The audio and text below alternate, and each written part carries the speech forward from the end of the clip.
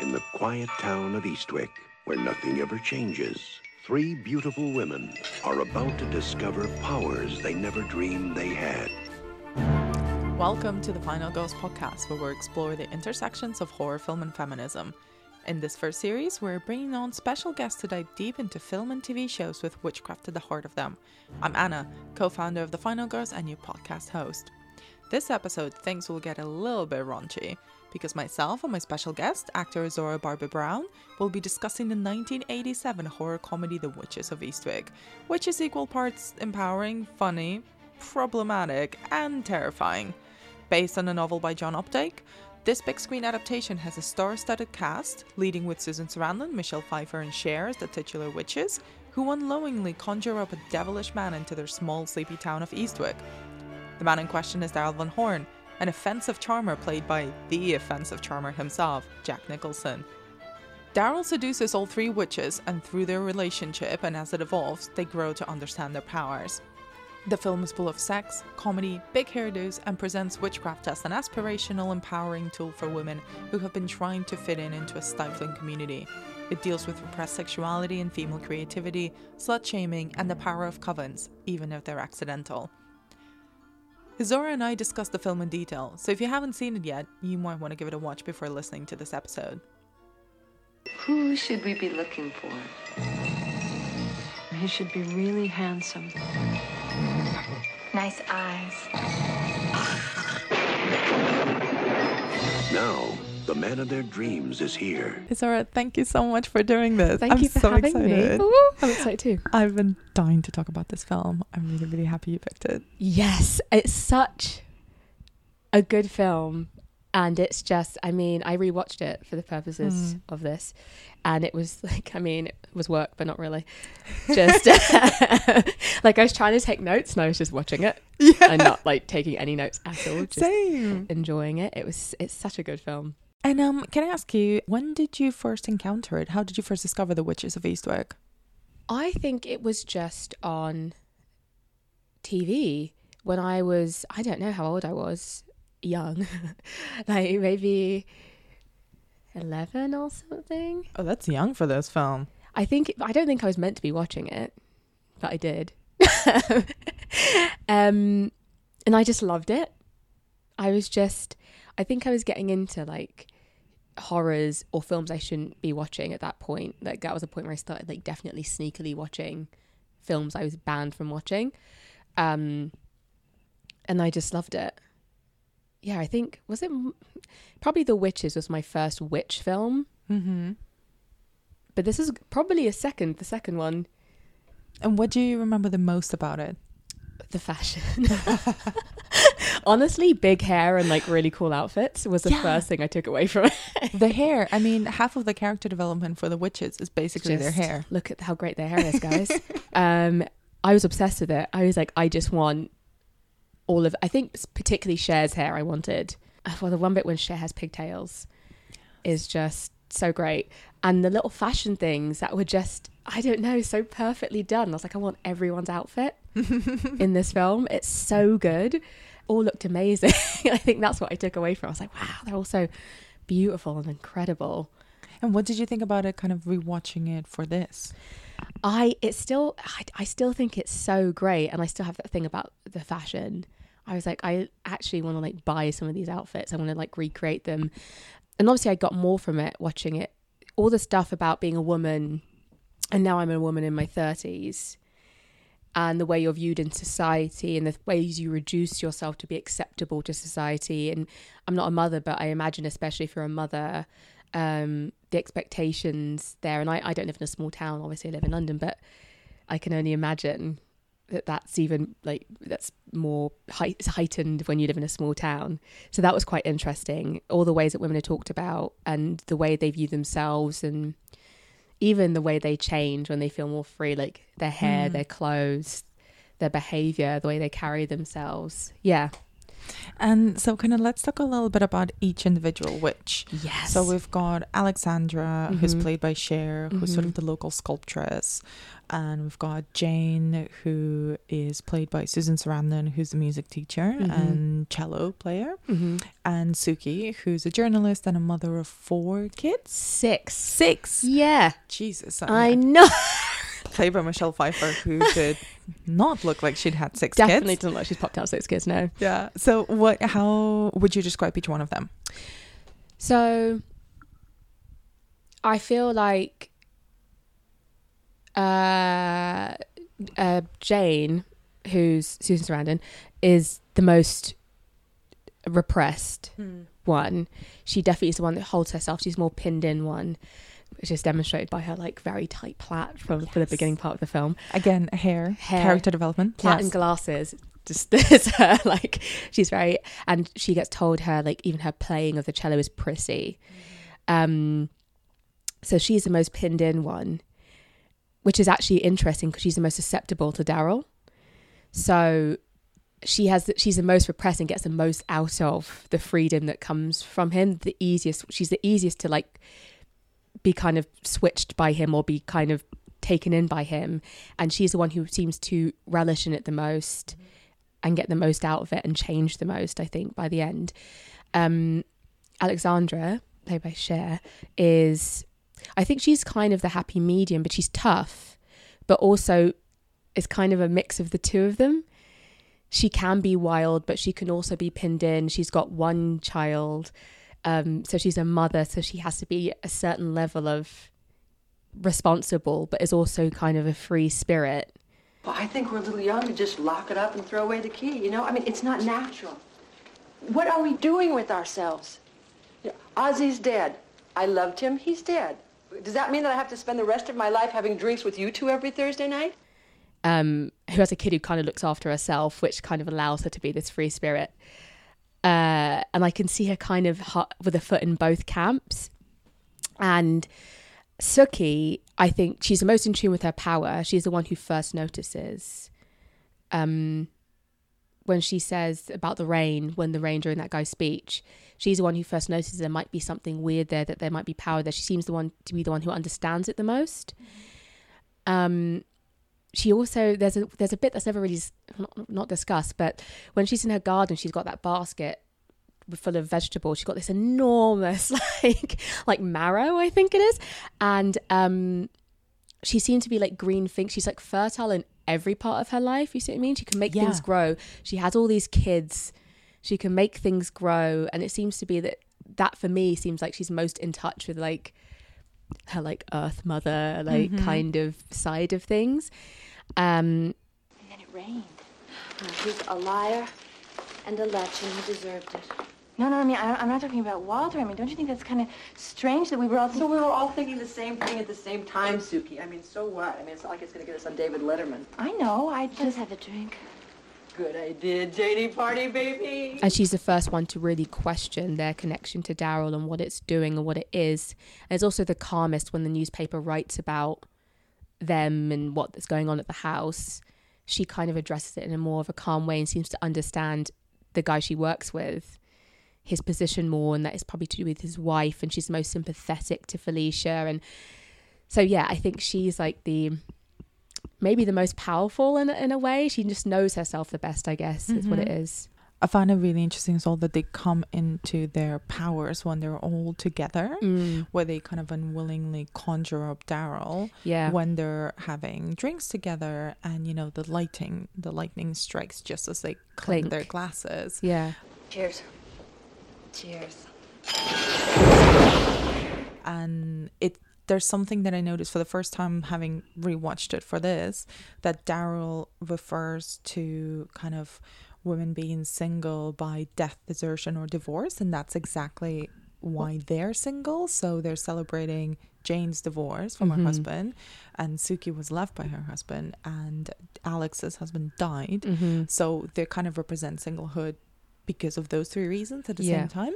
And then they sort of talk about their ideal man, and kind of all of them are quite different, but they conjure up this figure that comes into town, and it's like they they seem to very slowly, and through Suki, like you say, sort of realize that when they're together is when they're most powerful and they can make things happen in a way. Yeah. But it feels like they're unknowing witches. Yeah. Yeah, they definitely don't. There's an idea of it. I love the idea they accidentally make this cover. An accidental cover, yeah. I kind of love that. And it kind of, for me, it speaks to the power that women don't know they have. And because they're all full of creativity, like one's a journalist, one's a sculptress, one's a musician, they're all creative, and so they're freer in the sense than their other female counterparts in the town. But to my mind, it could have been any three women. That's interesting. Yeah, it speaks to that they've found a special friendship, and because they're open with each other and honest with each other, and they have these regular Thursday meetings, so they try and do new things, and they're relaxed around each other. They found this bond, but I think any three women could form that bond and have that power. Because I think it's not that the other women in the town couldn't be like that. It's more that it's more repression, or more of a fear of those kinds of things, or fear of that kind of stuff. And because these women happen to explore it, because Daryl comes specifically for them, and it kind of opens the doorway to that power, is the reason it's those three. But it is because Suki does notice it early on, and I wonder if she's noticed other things before that that made her go, it's weird that we were all hoping it would rain so that guy would stop speaking, and then it did. Like, I wonder if there's any other little things that she's noticed on the way to there, like, because we're obviously joining at the most interesting point. But so yeah, I think any three women can make an accidental cover. And it's interesting that, like, there's you mentioned a few of them before as well, of like some of their shared traits, like they're all creative in different ways.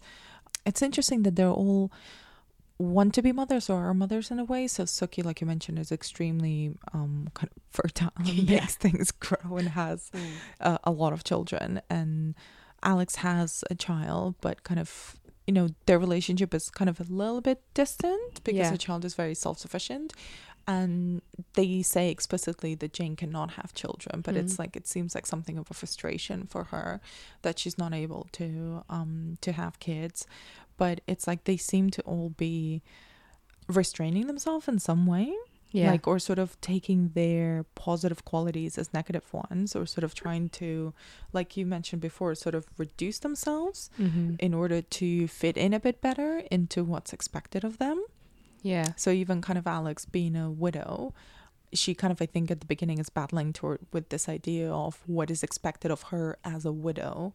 And I think Cher mentions this thing of like, oh, what am I going to do for the rest of my life? Have drinks with you on Thursdays, and that's it. Yeah. Yeah. So they all seem to be also kind of explicitly talking about like feeling unfulfilled, not necessarily just creatively, but also like sexually. So when they're very explicitly kind of conjuring a man, they're like straight up are talking about how they want him to be and how they want him to like have sex with them, which I found, like, obviously that went completely above my head when I watched it as a kid, but rewatching it now, I was like, oh, they're like very not repressed with each other, but clearly presenting like an image of themselves that's a lot more couth, is the word? They don't want to be viewed as unbecoming, I guess, or even though I don't think they feel like, the reason these three are friends is because they probably don't feel like the rest of the women in this town, but they can only be like that with each other, and to the outside world they have to like have this public face, because it does quickly turn to sex. You're right, when they're talking about a man, and then like penis size comes up quite a lot in the film, which I didn't notice as a kid. I was like, oh, comes up like 3 times. Oh yeah, I know. I actually made a note of it, and I was like, oh, all they're doing is talking about dick size in this movie. And I was like, Okay. Well, so even talking about Fidel, when she goes to finish has lunch with it, he's got huge, and I'm like, this is hilarious. This keeps coming up. And even Felicia talks about it. Mm-hmm. She talks about sex with her, and so there's this connection to what they're holding back, and sexual frustration, or sexual freedom, which comes with the freedom in general, which it makes sense, I guess, especially when you're a woman who's been, if you're divorced or your husband's gone, especially if you're a mother or your husband's died, there are people for some reason who have an opinion about what you should be doing about dating, or how you should move on, or whether you should move on at all, or whether you're allowed to. Yeah. What you're allowed to do after that. And so maybe that's why, if they had just always been single and they were just allowed to be dating or liking someone or whatever, maybe it wouldn't be as potent. But because there's this added pressure, especially if you're a mother of 6, I mean, people are going to be, she dates anyone, there's going to be questions there's going to be all kinds of things. So yeah. And let's talk about Daryl. I mean, there's a few things there's a lot of stuff that's interesting about him, but kind of, how do we first meet him in the film? He's in the back of Jane's concert, snoring, a kind of animalistic snore, which is quite odd, because he's what? He's there on purpose, but he's just flat out asleep for some reason, falls off his chair, and then does this big applause and whatever. Yeah, he's very garish and kind of trashy. But immediately Jane is please, even though he's just been sleeping through it, she's completely already excited by him. Yeah. And no one can remember his name. Yeah, there's this big thing about his name. Yeah. Even before we see him. Yeah, that everyone's oh, it's just on the tip of my tongue. Yeah. And then it's just after the concert when they're all talking afterwards, and then everyone remembers at the same time. Yeah. And her necklace breaks. And is it Suki who remembers it for the first time? Suki's oh, it's a D something, R something, L something. And it's kind of simultaneous, it's all at kind of several people at the same time. And then Suki's necklace breaks, and then Felicia breaks a leg. Which is really interesting, because there is lots of stuff about naming a demon, right? If you know its name. Yes. And so it's really interesting that's the thing, that it needs to be collectively known at that point. I'm not even sure if I really know why before that they couldn't remember. Maybe he was just waiting to reveal himself at that point when they were all together. Maybe it was more powerful. But yeah, Daryl's I like that they describe when they're conjuring him, they say not too handsome but not too handsome. Which is kind of the perfect description of Jack Nicholson as well, who plays him.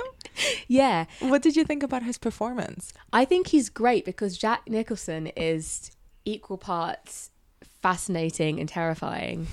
He just has that kind of ability to switch between being quite charming but also being quite terrifying.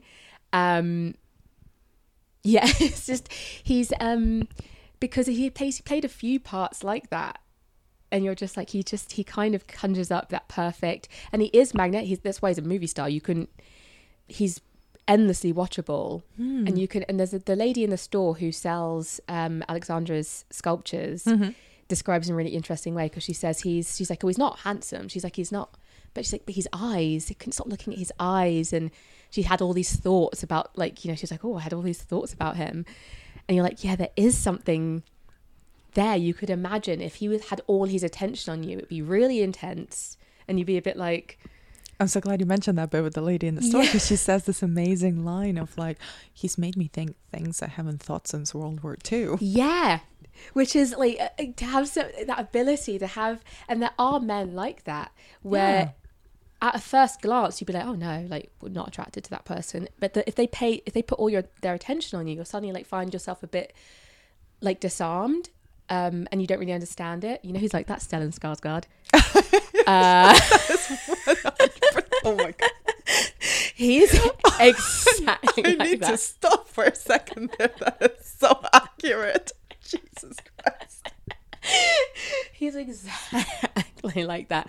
He came into, when I worked in a cinema, he came in for a Q&A and he came to, and I didn't think I fancied Stellan Skarsgård, and then he came to the bar and I had to serve him drinks and I did not know what I was doing. I dropped so many things just because he was so focused, and I was like, I don't really know what to do under like your gaze. I kept dropping things and he was like, oh, you're quite clumsy, aren't you? And I was like, oh my God, I don't know what's happening. I don't know what's happening. It was, and I was like, I completely understand. If he came to talk to me and I was like standing at a bar, I mean, 5 minutes. He was so charming.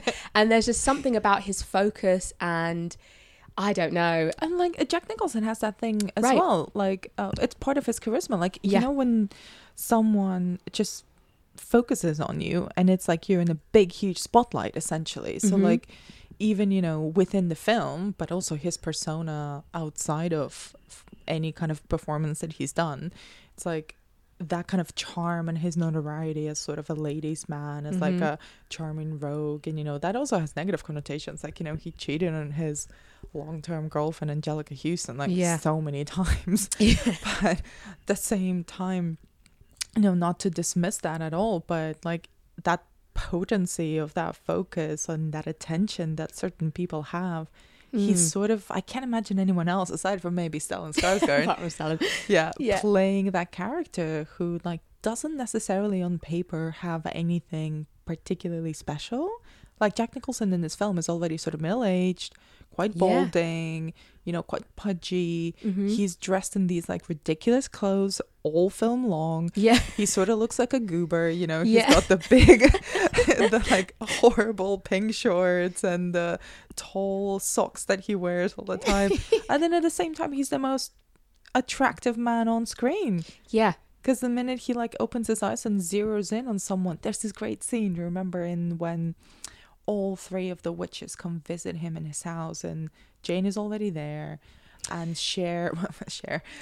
Alex has already I was like, Cher.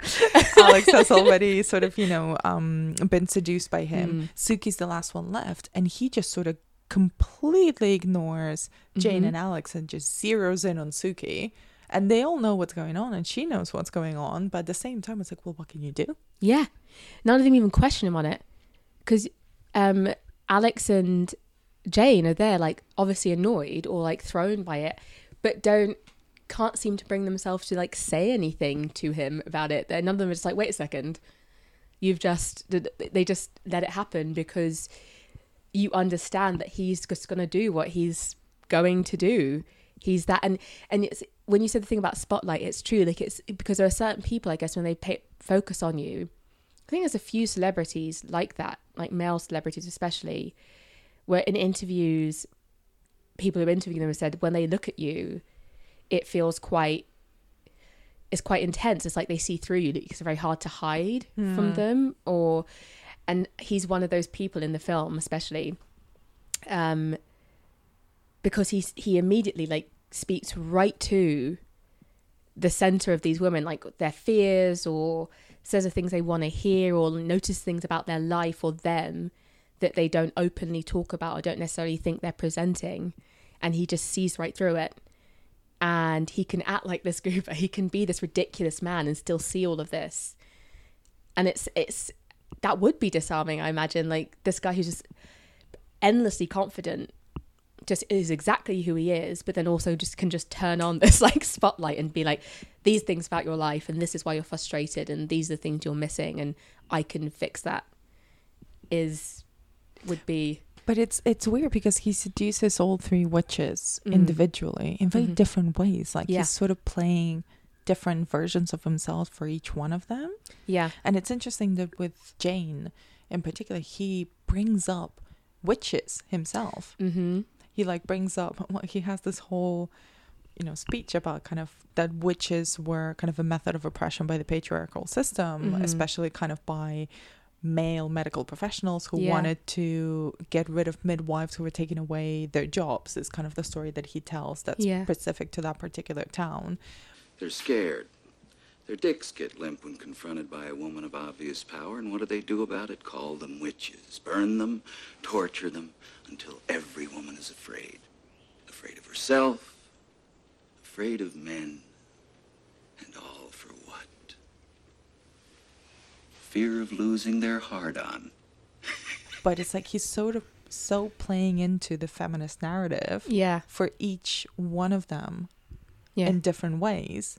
What did you kind of think about that kind of, especially rewatching it as an adult? Yeah, I think, so it's really interesting because I was just like, well, he's not wrong. And all the things he says to them about the way women are treated or viewed, I don't disagree with any of the things. But I'm like, just because it's true doesn't mean it's not a trick. Mm-hmm. Am I allowed to swear? Yeah. Okay, great. So he reminds me of like a lot of like hackney fuckboys now, who know they're meant to be a feminist, so they use the terminology and the right words and they say the right things like on a first or second date, but actually everything else about their behavior is like very misogynistic, and they don't actually want to get into deep discussions about it. They want to say the words and be pat on the back or use it as a way to like lower your defenses. Yeah, because you go, oh, you know about this stuff. It's like, no, they just know the right language. That's so interesting. Yeah, so just knowing what you're saying and knowing that that's a thing that exists doesn't mean you actually care about it or live your life in any way that reflects that you know that. So I'm like, he's just like a lot of guys now who will use this thing to disarm you and to like speak to your particular struggle and then that will go out the window the minute they have what they want. And even in the way he throws tantrums and stuff, I was just like, he's exactly like that. Like they didn't even know what they were doing, but they're just literally that's like men now. But yeah, it's quite interesting because he nails a lot of things. He's talking to Alex about the fact that she's smart in ways she doesn't even know she's smart, and how she reduces herself, and like how men want her to be reduced, and how women are actually usually thinking about other things and men are obsessed with like the smaller things. And where he's like saying how men are just worried that they're not going to be able to like get it up for certain things. They reduce women because they're like, oh yeah, when they meet powerful women, and it scares them and they don't know what to do with it, so they rather make them smaller because they're worried that they won't be able to get it up for. And I was like, this is all like actually like really detailed, like really specific analysis that is clever. It's just coming from this person who's using it for his gain rather than actually trying to do anything with it. Yeah. And it's interesting that even kind of as you mentioned before, Suki's the only one to sort of see through him. Yeah. And when her turn comes, she's very nonchalant about it. And she's like, oh, are you going to seduce me now? Yeah. And his seduction of her is much simpler. Yeah. He knows she's the most in tune and the most powerful. Like Suki's, and I don't think I found, when I watched it when I was younger, her character is interesting. And this watch around, I found it a lot more interesting because I was like, she just knows herself. She knows what this is. She's much more understanding of what's going on in this situation. Absolutely. And that's why I think as well, when they leave him, when they decide it's a bad idea to keep going to the house and stuff, he punishes her the most. Yeah. Because she's the one who understands the most. And like, I think it's very interesting that her punishment is very physical, very painful, and like almost killing her to a point. I was like, it's because she knows the most. And I think, yeah, it speaks to how powerful she already knows. It's Dow. She knows from the big off. It's and so I find her character very interesting. That she's the most, yeah. And it's fascinating. So again, did not realize it when I first watched it, but they essentially become a polyamorous couple. Well, quadruple. They begin a polyamorous relationship between all four of them, which is never actually mentioned or named in the film. It's just really casual, like, and a couple of times the witches are talking amongst themselves and they're like, oh, maybe we should stop for a bit because it's getting a bit tense, or the town folk are going to come after us or whatnot. Yeah. But they sort of completely throw themselves into it and find themselves being quite happy and content and liberated by this four-way relationship. And I thought that was like kind of surprisingly chill about it, kind of in the whole film. Like they don't name it, they don't go into specifics, they don't try to position it as one thing or another. It's just sort of there. Yeah. And it works for them for a while. Yeah. And that is because when I watched it as a kid, I remember being in my kid brain, it was like quite a sexy film. And when you rewatch it, I'm like, there's actually not very much sex. You see the beginning of all, like, as in, like, you see him kiss each one of them at the beginning of the seduction. Yeah. But that's it. And you kind of know there's something going on, but it's never talked about, really. None of them talk about, apart from Cher the first time, when she talks about the first time she slept with him and how she feels about it. But that's a very short conversation. I don't believe it. Neither do I. But I swear to God, I could barely walk for 2 days. He has this most amazing penis. It bends the wrong way. What do you mean it bends the wrong way? Wait a minute, what? I mean, it kind of bends like that. You're terrible. No, I'm not. I'm fabulous. And then they never talk about it after that. Even the fact they're all pregnant. Like, when I was watching, I was just like, it's interesting because they don't actually discuss the fact that they've all, and it's been going on for quite a while, I'm guessing, at this point. Mm-hmm. And even, is it Cher's daughter, Alexandra's daughter, I've forgotten what Cher is, the townspeople are saying, oh, your mother's like the horrible D word for a lesbian, but like, and like, so they know, they're aware that there's a crossover there because they don't question that that's what happened. They're just like, oh, that's horrible that they're saying that to your kid, but don't question what they're doing up there. And there's that horrible scene as well with Jane when she just goes to the supermarket to buy some stuff, you know, when her transformation is the most physically noticeable one because she goes from being a very prim, you know, bottled in, tight hair in a bun, big glasses and kind of a lot of beige clothes to being this like wild red hair out there, kind of wearing really kind of lovely, you know, midriff showing off kind of clothes. Yeah. Not like particularly revealing, just kind of like much more eclectic and colorful. And her movements begin to be like a lot more unrestricted. She sort of wanders around the supermarket and she's eating some pickles and she grabs this newspaper and there's this article about all of them. And you see this row of women all dressed in beige. Yeah. Just staring her down. And one of them calls her a slut. And it's just this I found that to be one of the most violent scenes in the film where it's just like staring down and shaming this woman for something they have no idea about and no business in. And it affects them in no way. Right. It's that thing of, because what are those women really afraid of? Is it their own sexuality, their own, like, because there's that whisper at the end, right? She's like, not wearing a bra. And it's this whole thing. And the not wearing a bra thing, because I remember, I don't usually wear a bra because I have very big boobs and they're very uncomfortable. And I remember when I stopped wearing one, when I was maybe like 21 or 22, and having like aunties and stuff be like, oh, it's so indecent that you're not wearing it. And I was like, and this idea, and the older I got, I was like, why is it that like literally bras serve a function. If you like have a certain like size of boob or whatever, you're wearing a certain outfit, then I completely understand. But if you're not, or if you just don't like wearing one, like, they're literally meant to be a functional thing, not like a decency thing. It's interesting, the word indecent. It's like, you're indecent if you don't wear a bra. It's not the people looking at you that are indecent for looking at you and at your breasts. Yeah. And there's also, if people don't look at breasts if you're wearing a bra anyway. I was like, does that stop people? I don't think it does. I don't think it does what you think it does. I think there are certain people who look at boobs, whatever is going on that I'm wearing.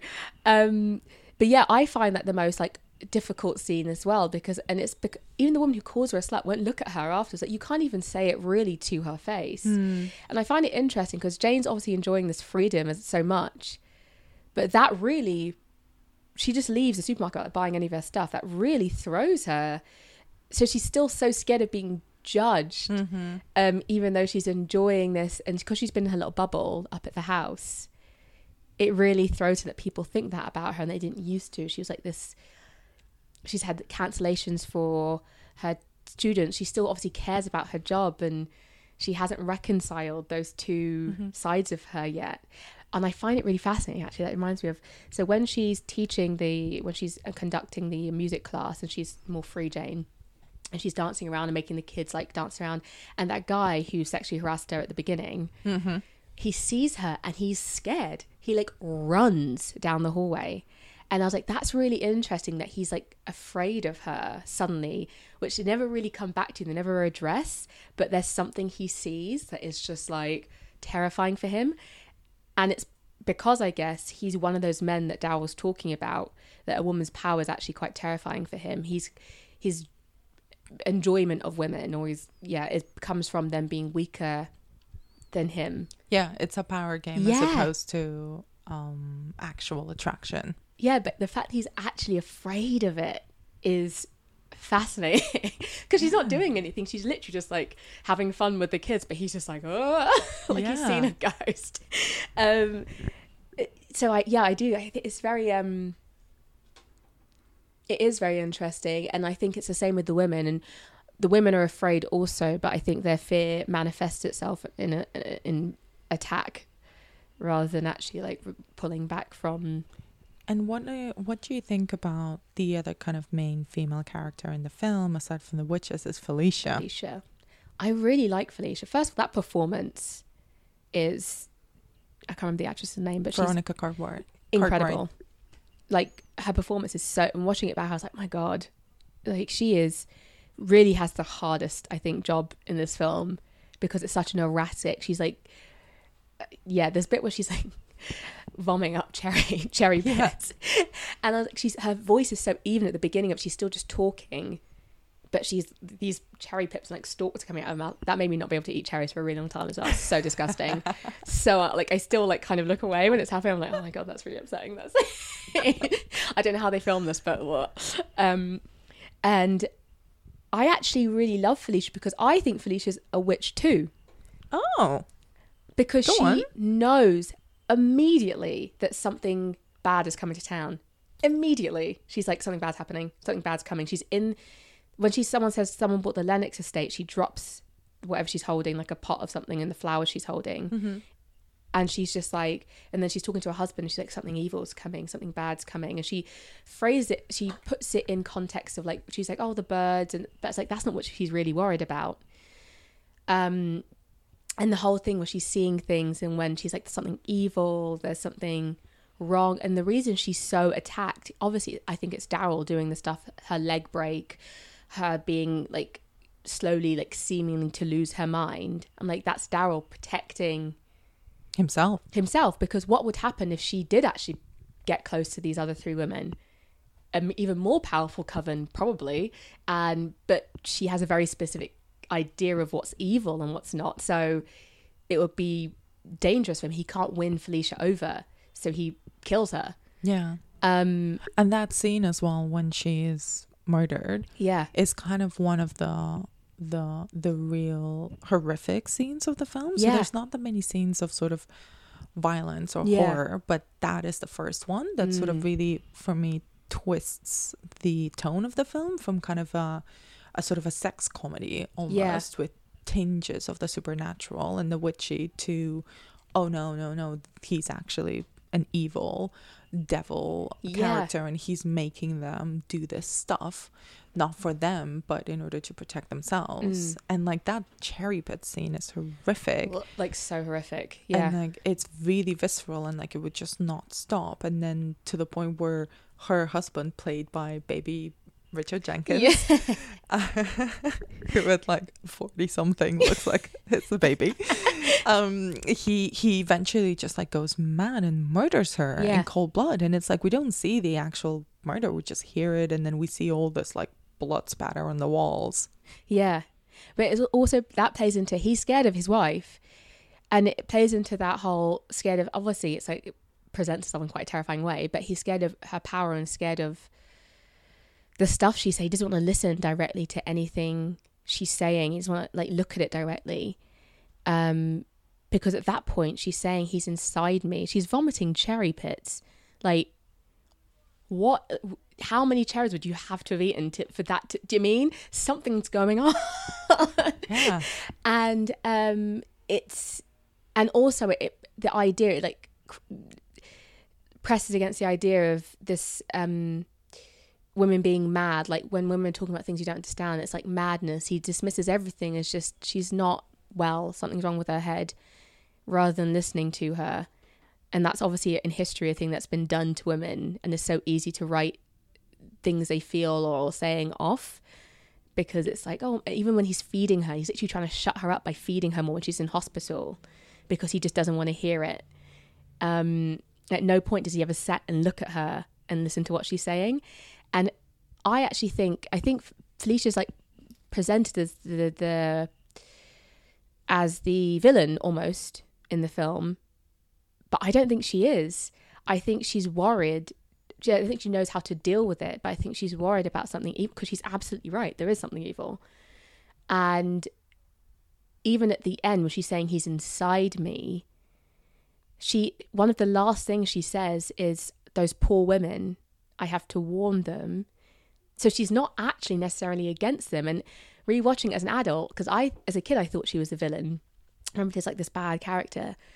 And rewatching it now, I was like, she doesn't actually ever say anything directly bad about them. She never actually calls them any names. She's like, there's stuff going on up there that is bad, but she doesn't actually direct it at these women. And it's kind of attributed to her all the way the women behave. But I personally think the women would have behaved that way anyway. But yeah, one of her last thoughts is those poor women, because she realizes they're being manipulated too, and he's inside of them too. And she says they're gonna have his kids. They're gonna have his sons. She has vision, so I think she's magical also. She just doesn't know how to do, and it's being turned against her, that power. Oh my God, you're so right. Yeah, she's a witch too, and she could have been in another world. She could have been part of that coven. But yeah, he made sure she wasn't. He made sure she was kept far away from, even by hospitalizing her that early. The minute his name is mentioned, Felicia is hospitalized and separated from a lot of the rest of society, right? Especially those women. And then when Suki's the only one that comes to visit her, and she like freaks out when Suki walks in. So he separated her immediately from these women. And the only reason I could see is that it's easier for him to manipulate them without that voice there. But yeah, I love her. What did you think about the ending? Because after Felicia's death, it sort of all starts to escalate into a lot more outright supernatural stuff. So they sort of do make a voodoo doll out of Daryl and sort of try to hurt him, banish him in that way. And then he becomes some sort of big CGI creature. Early CGI creature. Yeah. He looks like a giant dick monster, basically. He does. Like, it's very, because like, clearly like plasticine as well, so you're just like, oh. But I quite like, because it's so short, that bit, that I quite like that they kind of, you don't even really fully see it. And even rewatching, I had to like pause it, because I was like, I'm not sure I actually know what this, it's so quick, the flashes of it. And I think they did need to, if he just kind of disappeared, it would have felt a bit anticlimactic. So I like that there's an idea that he's just actually this much bigger, much more malva. Even when he comes in the house and his foot's like out of his shoe, it's like this weird, like big, like foot. And I'm like, he's wearing like a human suit. He's like a demon. He's not in his true form or whatever. And I think it's quite nice that we kind of get a glimpse of, because it needs to feel like he was actually this big scary thing, not just a man. We have to remember that he's something else. He's just playing the role of a man right now. Yeah, and it's difficult to remember that if he's, his costume is a very charming Jack Nicholson. Yeah, and then he just kind of dies or disappears. It would be a bit like, oh, was he just a man? So I think it needed to get to that, and it's only so quick. I do love the bit where they're like running through the house, like they try and pretend that they're all reading when he comes back, and they're like, oh no, this is not gonna work. And how literal the doll is, like he's just literally flying around, and it's the first time they really are actively using their powers. That's the first time they really go, we're going to do specific things to use our powers to protect ourselves, rather than accidentally using them. So I quite like that's how powerful they are. The first time they choose to use it, again, they get rid of him, because that's how powerful the three of them are together. And I think realizing that they're stronger than him in that moment is really, I really like it. I think it's great. I get why it looks a bit like weird now. I really like, and it really scared me when I was a kid. Really? Yeah, that end bit when he comes in the house, he's terrifying. All the way up to the bit when they actually kill him, I was like, oh my God, really freaked me out. And it's really interesting that at the end, when they're kind of, he's banished and he's gone, and they're sort of living life in his old house. Still all three of them living together with their kids and also the sons that they had by Daryl. Yeah. And he pops up on the television. So his image still pops up kind of in this weird several screen installation of different TVs, which looks great, makes very little sense to have in a house, really, but looks fab. Yeah. And he pops up kind of trying to attract the children to him, and there's sort of like that little bit of menace as well left in him. And do you remember when Suki mentions that thing of like, oh, we should not think about him when we're all together? Yeah. It's like, again, she's the one that knows, sort of understands a bit more about what they can do. Yeah, and how their power can align and manifest itself outside even of their control. And it's very interesting because they are sitting together and like they just know she's thinking about him. So they've obviously connected to that a bit more where they're like, stop it. Because they know they can sense each other more. And it's interesting that Jane's the one who's thinking about him. Jane's still the most susceptible, still the one who misses him. Even when they're doing the voodoo doll stuff, she's like, oh, will it hurt him? It's like, obviously it will. But she's like worried about it. She's in love. She's the most in love with him. Like genuinely is like, oh, he's like my boyfriend now. And it's like, no, honey. No, he's not. And I think it's interesting as well. So it's kind of implied the first scene after they all kind of become okay with them being in this quadruple couple, that the kids are also living in the house, Suki's kids and Alexandra's kid, because they're all with them. They're just kind of not really seen. And the kids are kind of, what's the word? Communal in a way, the way they treat the children, that they're kind of all their kids anyway. They kind of just, very comfortable or very normal that they're all just together. Yeah. And I think it's very interesting at the end when they've had the three boys and all of them are living in the house, that every single room is like a kid's room after that. The kids' toys, every room is set up for kids. There's no like room that's theirs and no specific kids' playroom. There are literally toys in every room we see.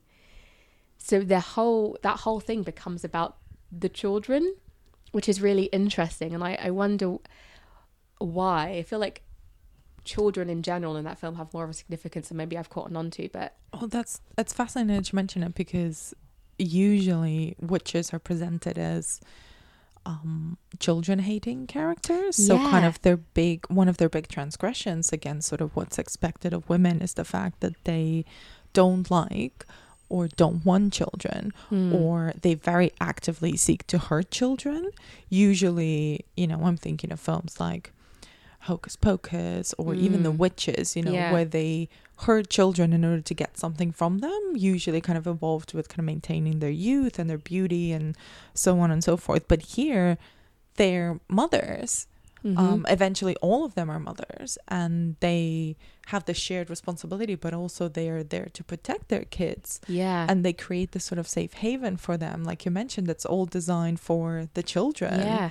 As opposed to for themselves necessarily. So that kind of feels weirdly both very conservative, but at the same time transgressive, kind of based on what we're used to seeing from witches. Yeah, but I also think it's quite modern in a way that these three single women are just all raising their children together, and all of them kind of play the role of mother to any child that happens to be around. And that's how they were kind of living before that as well. So I quite like the idea of, well, you just kind of look after your friends' kids or your kids, and that's just kind of how it works, and it's all fine, and you don't actually need, you can, three of you can be parents to these three, like to all these children. I think it's like 7 children at the beginning and then 10 at the end, I guess. Yeah. And it just, there's this idea that they're just kind of surrounded by kids this whole time, like almost like a gut, like, do you mean these fertile like women witches surrounded by like children and babies and like kids' toys, and that's what they do and that's how they live. So I do, and it kind of puts me in mind of, so you mentioned Hocus Pocus and witches, where it's about getting children to steal their youth. But this film reminds me kind of more of practical magic, in that sense of like children being this precious, like, because you're going to bring them up and they're also going to maybe be powerful, and they're like precious for that reason. And specifically in practical magic, because it is two aunts raising two girls, and then Sandra Bullock on her own raising two girls, and this idea that it's this feminine transaction, and all the kids they have before are girls, right? So all of Suki's 6 are girls, and Alexandra has a girl, and it's like, I wonder what the difference is with these 3 boys now. They have these 3 boys that maybe they have to be a bit more protective of, that's a bit different. And yeah, it's really interesting when it's about witches having children, because it is always passed down from girl to girl. And are these boys going to be like Daryl? Or they, is that what they're protecting them from? Will they be protected because they're surrounded by all these women? Will the daughters be witches as well? Will they understand? Will they ever teach them about it? Or, yeah, I find it fascinating. I would love to see like a second version of it. I mean, there is a second book. There is a second book. Maybe there's something in there. Maybe. Thank you so much for your time and for your insights. Thank you for having me.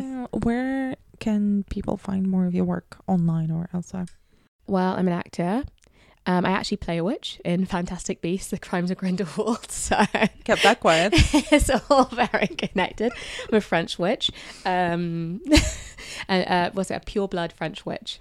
Who's a noted beauty in Paris, apparently. So according to the script, like, I didn't say it, that's what the script said. So I'm just saying, yes, I'm an actor. So if you follow me on Twitter or Instagram, I'll post about work I'm doing or stuff like that. And that's it for another episode of the Final Girls podcast. Please do rate, subscribe, and share your favorite share gifts with us on social media. You can find out more about what we do on thefinalghost.co.uk and follow us on Twitter, Instagram, and Facebook on @thefinalghostuk. You can also follow Isaura on Twitter @Isaura_BB and Instagram @Isaurasaurus. I hope his dick is bigger than his IQ.